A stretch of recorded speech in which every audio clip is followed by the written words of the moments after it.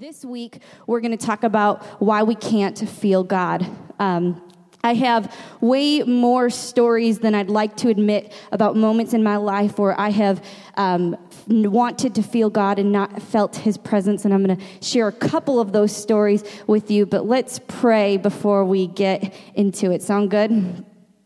Lord, thank you so much for who you are and what you are doing in our lives. I pray, God, that we would commit ourselves to you and commit ourselves to be open to hear from you today, and we would know when you're prompting on our hearts, and we would respond to today's word by the way that you have asked us to respond. We pray for obedience in this place. We love you. We thank you for who you are. We pray these things in your name. Amen.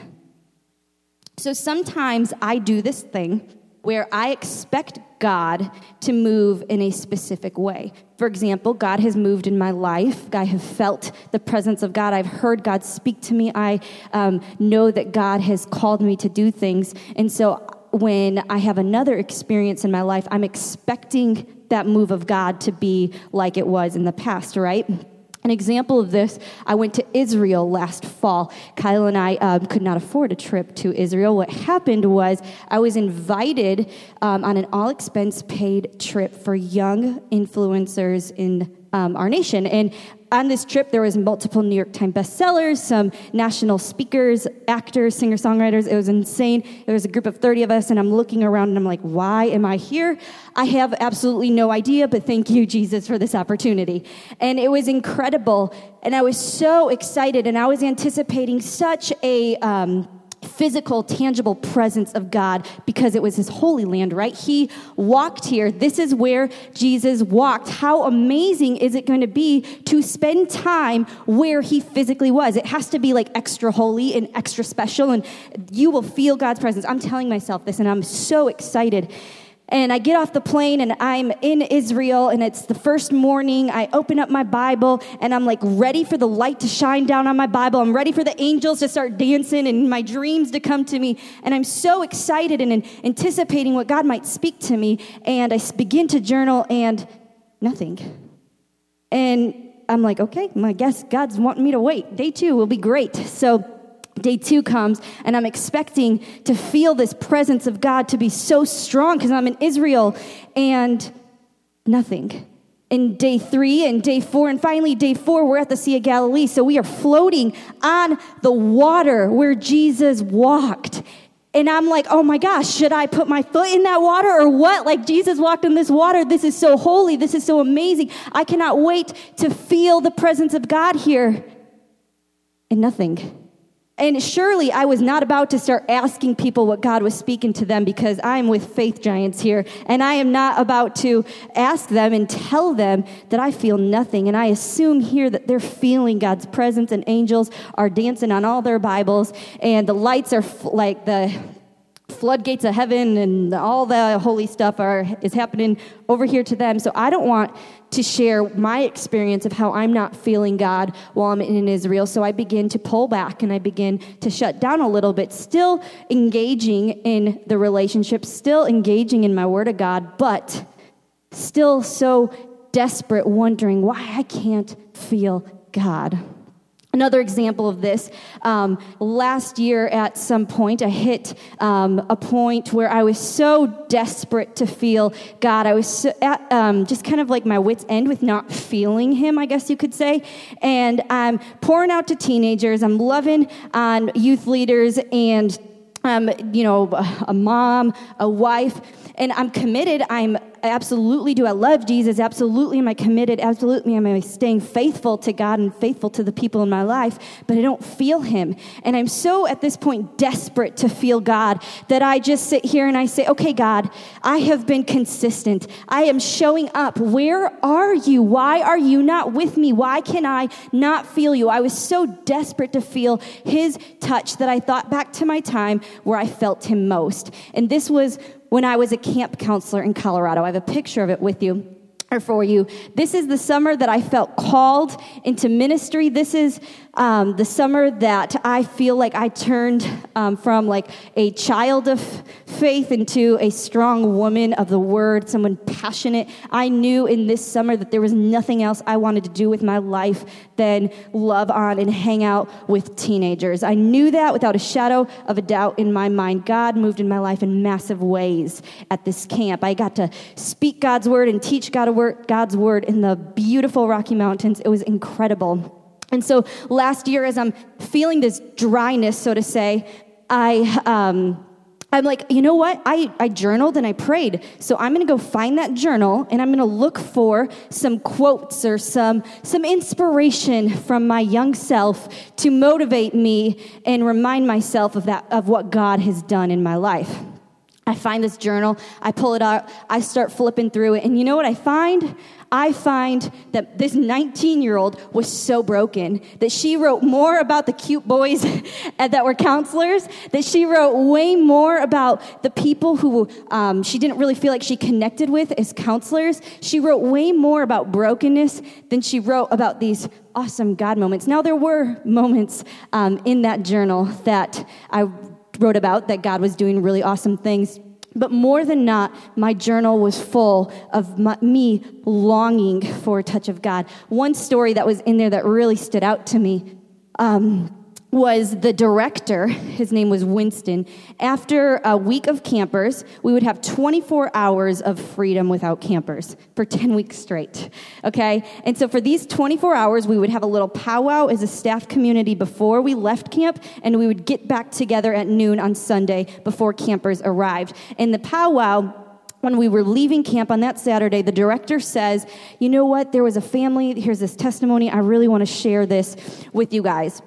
And this family came up to Winston and they said, hey, Winston, when we were driving up to get our child from camp, we crossed over the Sunlight sign, and as we crossed over it, we felt a difference in our car. The Spirit of God is so tangible here, and we were so excited and honored that our child got to spend a week of camp because we know the Spirit is here. And I was so excited, and all the other counselors were like, yes, I know exactly what you're talking about. And I was so excited, I couldn't wait to leave camp and come back through and feel that physical change, right? And so we leave, I go to dinner with some of the girls there, and we come back and we're driving through and we go under the sign that says Sunlight Camp, and I am anticipating to feel a shift in the car, to feel God's presence, and nothing. And I sit there and I say, why, God? Why can everybody feel you but me? Am I really called? Do you really love me? Do you really have a plan and a purpose for me? I want to believe in you, but I don't always feel you. And so I would like to think that I'm not alone in that maybe there's some people in here who were dragged onto discipleship walk and because somebody told you your life was going to be changed. They said, come, God changed my life. Here's my testimony. Maybe you're here today at church because someone dragged you. They said, come to church. God has done incredible things through the messages that our pastor preaches, and I'm so excited for you to experience that, and I can't wait for you to feel God, and God is going to move in your life, and it's going to be incredible. And so you showed up to discipleship walk, or you showed up to church on a Sunday morning, or maybe it was a song. Somebody said, listen to this song. You will feel God's presence in the song, and the tears will overcome you, and it will move you, and it will change you. And so you put on this song, and nothing.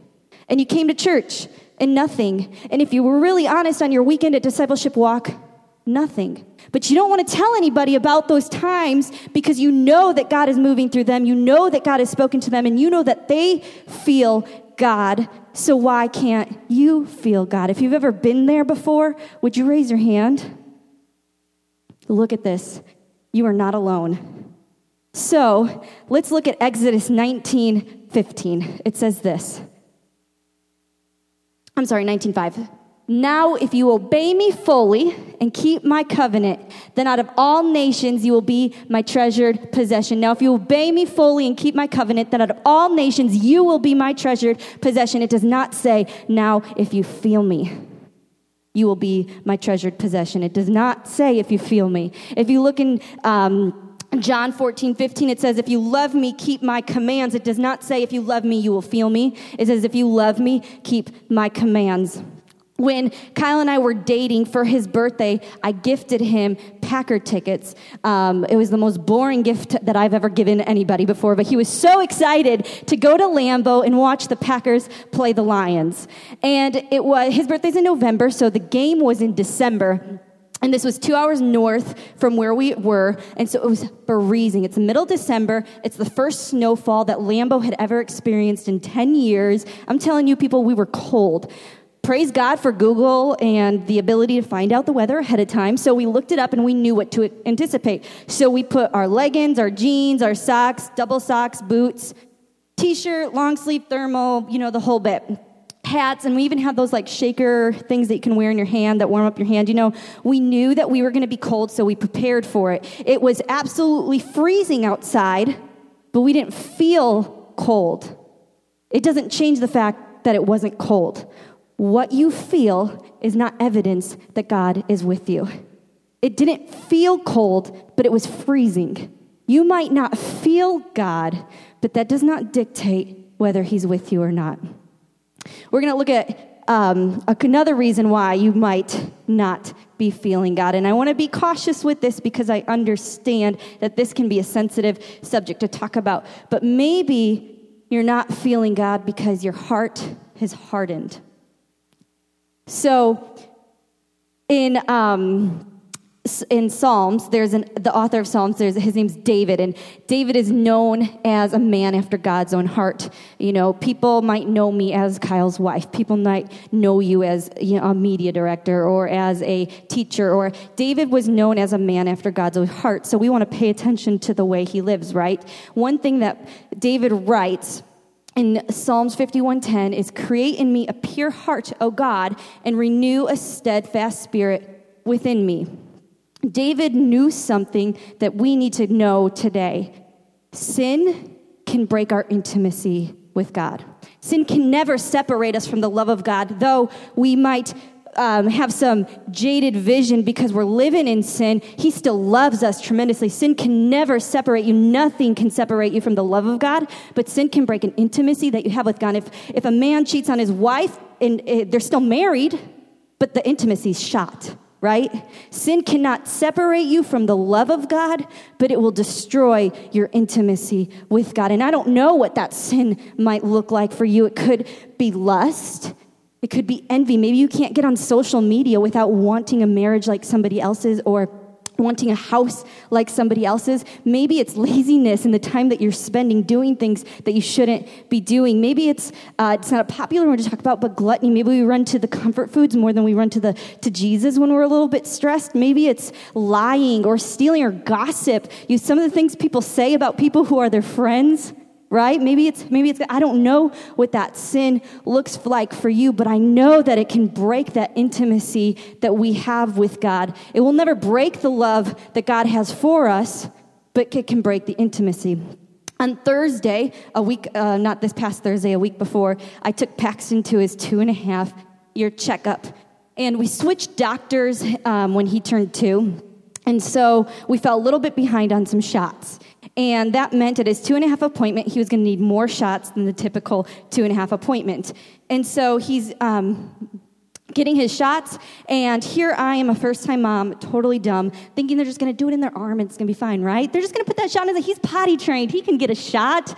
Well, I was so wrong. So I get into the doctor's office, and they're like, oh, you're alone. You're going to need some help. So they get a team of nurses, and one of the nurses is holding his feet. The other nurse is going to do the shots, and my role as mom is to put my weight over his arms and make sure that he does not come and grab the shot. Because when a 2.5-year-old or a young person is getting a shot, they gain superhero strength, and they're going to try to grab that shot and whip it out because it hurts. And so I typically make Kyle do this job. I've never done this before. And so I'm thinking, this kid's 23 pounds. Like, I got this. I weigh way more than 23 pounds. We're good. I was so wrong. So here I am, like, I literally said this is so embarrassing. I said to the nurse, can I just, give him YouTube or something? He'll be distracted enough, right? No. So she's like, no, I'm telling you, you need to put all of your strength on him that you can when you feel that resistance, when you feel him pushing away from you. And I said, okay. So she was right. I began to put pressure on him, and at first he's looking at me and he's giggling like, why are you holding me like this? This is really funny. This is weird. And then shot 1 came, and then came the tears. And then shot 2, and he looks at me and he says, Mommy, why? Why are you letting them hurt me? Mommy. And I'm like crying. And I'm just like, buddy, I'm trying to keep you safe. But Mommy, it hurts.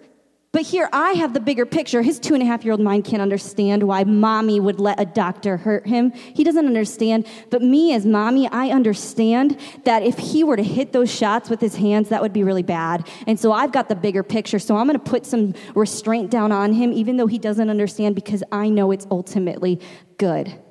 The purification process isn't always fun, and it's not always easy. I've been there before. God, why? Why me? Why would you ask me to cut this relationship off? I love this person. God, why can't I do this? God, why haven't you asked me to go there, but you're asking other people? God, why can't I feel you? Maybe God is asking you to do something where you need to get rid of that iPhone and you need to go to a flip phone because it causes you to look at some things that you know you shouldn't be looking at. God, why me? Why can't I have this iPhone? I don't know if you need to cut off social media and you feel like everyone else can be on social media. God, why not me? Why can't I? Why can't I? And God is looking at you and he's saying, I'm just trying to keep you safe. I see a bigger picture. But here's what's crazy. In the midst of that pain, you know what? I looked into my buddy's eyes and I said, I'm keeping you safe. I love you. God does not leave you in the midst of the purification process. He's not asking you to go get purified and come back to him. He's with you, holding you, staring you in the eye, saying, I love you. I will not leave you. I will not forsake you. I love you. This isn't easy. This isn't fun, but I'm not letting go. Sin cannot break the love that God has for us, but it sure can break the intimacy of closeness that he wants to have with us. The third reason why maybe we're not feeling God, or maybe you don't feel God, is because God wants to draw you closer. God wants to draw you deeper. Kyle spoke last week, and like I said, it's been a month of busyness, a month of newness, and we knew that going into it, so don't feel bad. We compensated well for the time that he was going to be away, but he was away a lot last week. And so Wednesday night, he worked some extra hours. Our conviction is if we're doing extra things, if we have extra commitments, then that's our extra time. That's not going to take away from the commitments he already has. That's what we feel convicted for, so that's how we choose to use our hours. And so Kyle was gone a couple nights last week. And Wednesday night, he did some extra sermon prep. And then Thursday, he took a bunch of kids to Kings Island. And so he was gone for dinner as well on Thursday night. And typically we put the kids down and that's our time together. That's one benefit to having young kids is they go to bed early. So we still get some really good chunk of our evening to hang out together and be with each other. Well, come Thursday night, this was the second night in a row that I had been with 2 kids basically all day long. And I was longing for time with my husband. The time that we typically would get together, we didn't get together. And I just wanted to spend some time with him. So I texted a babysitter. And I said, hey, would you mind coming for a couple hours next week to hang out with Paxton while Kyle and I sneak away for a dinner date? And she was like, absolutely.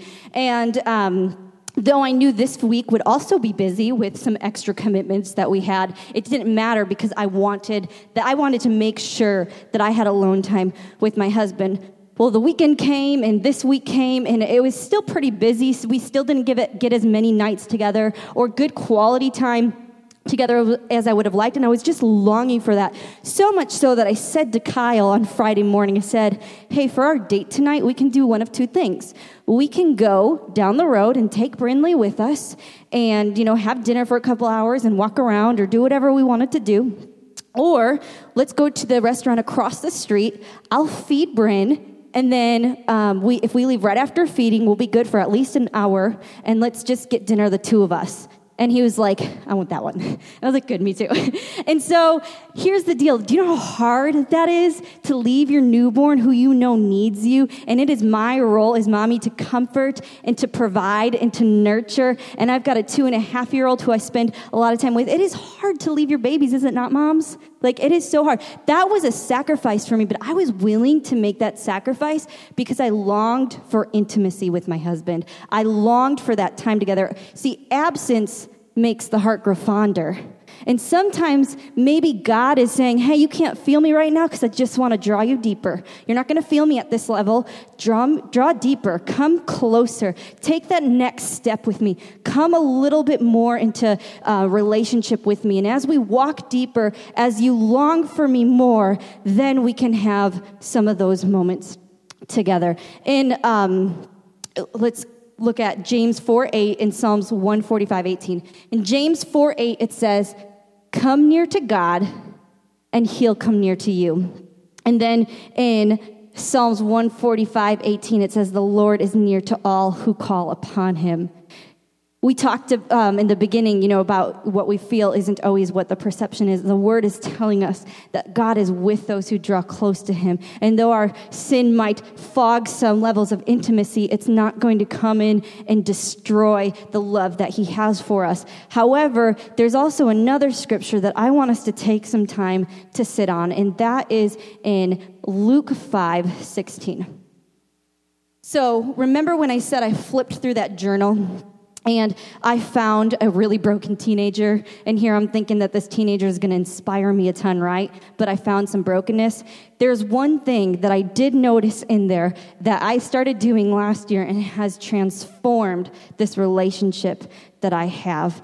And that is found in this scripture. This scripture changed the way I do relationship with Jesus. Jesus often withdrew to lonely places and prayed. Jesus, the Son of God, also human, all authority in heaven, all authority on earth, is walking a sinless, perfect, blameless life.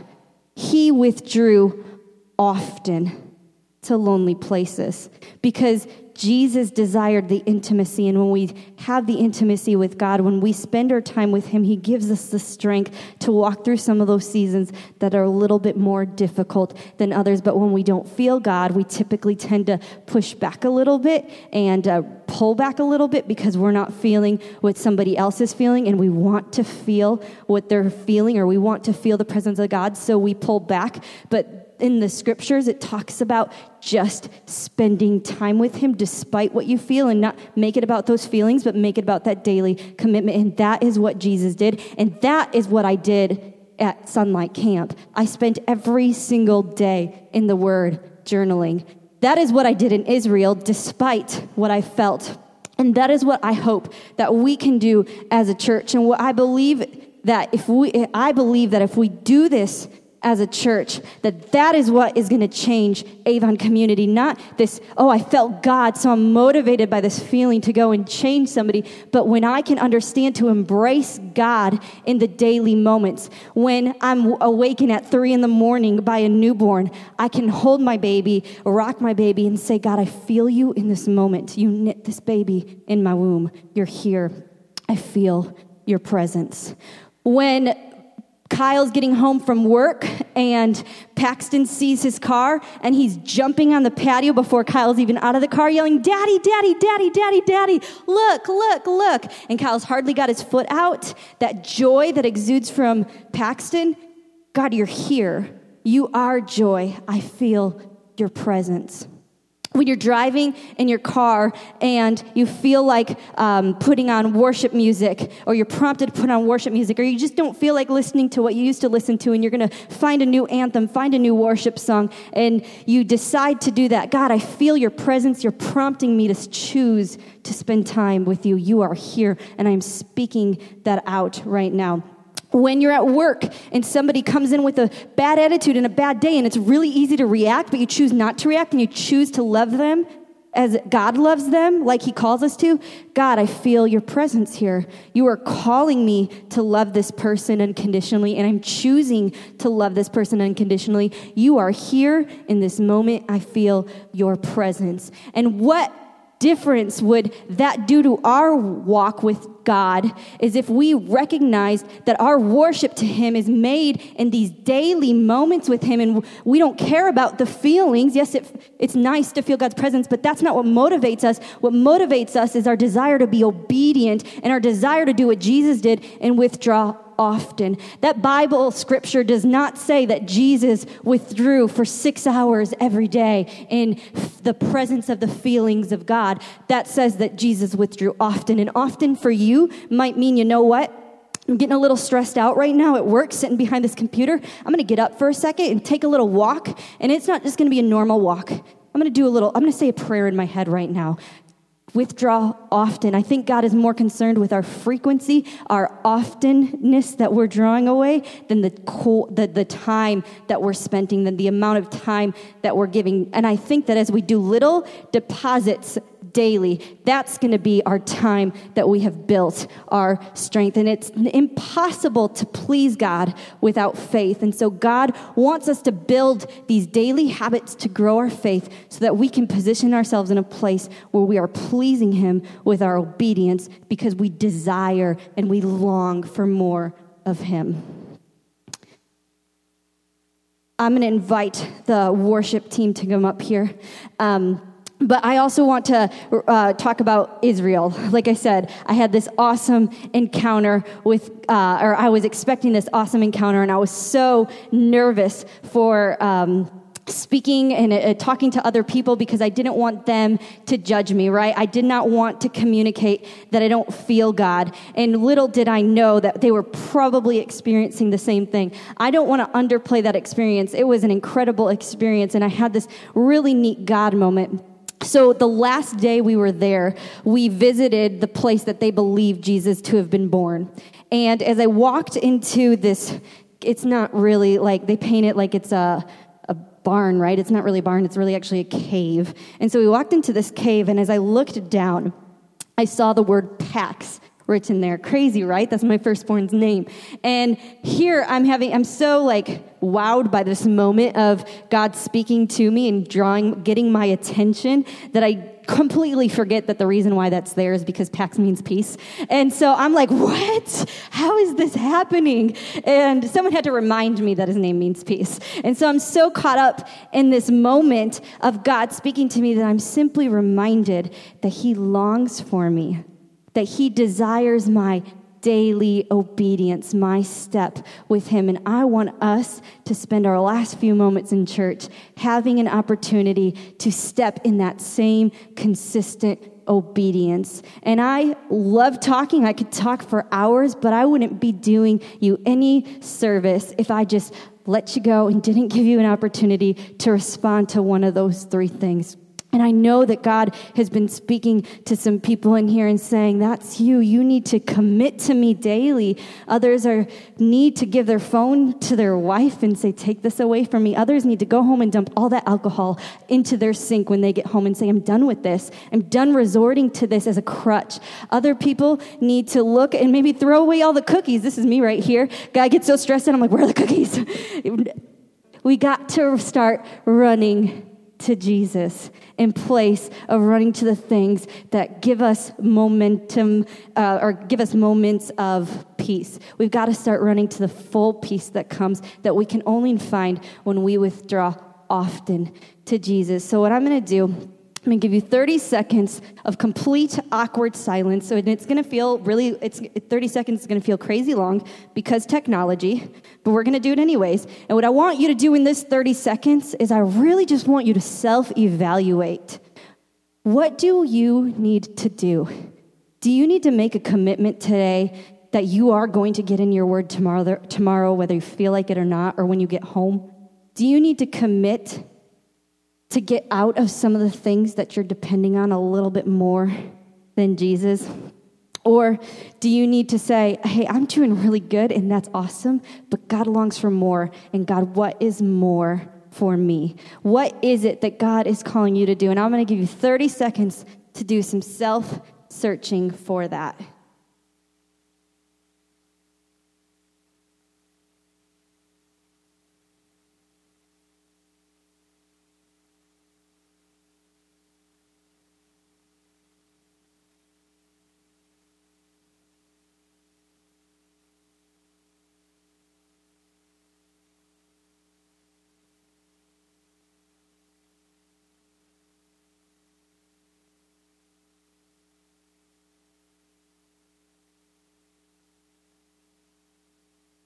With every eye closed and head bowed, I have a couple questions that I want to ask you. The first one is, maybe for you that response time, you can begin to play. Maybe for you that response time looks like, you know what? I need to rededicate my life, or I need to give my life to Jesus. And what that means is I'm giving Jesus permission to go before God and wear the weight of my sin. I am giving him authority over me so that I don't look sinful to God, but that Jesus takes on that weight. And if that's you, if you're at a place where you're like, I just need to surrender to Jesus first and foremost, would you just throw your hand up for me so that I may pray over you today?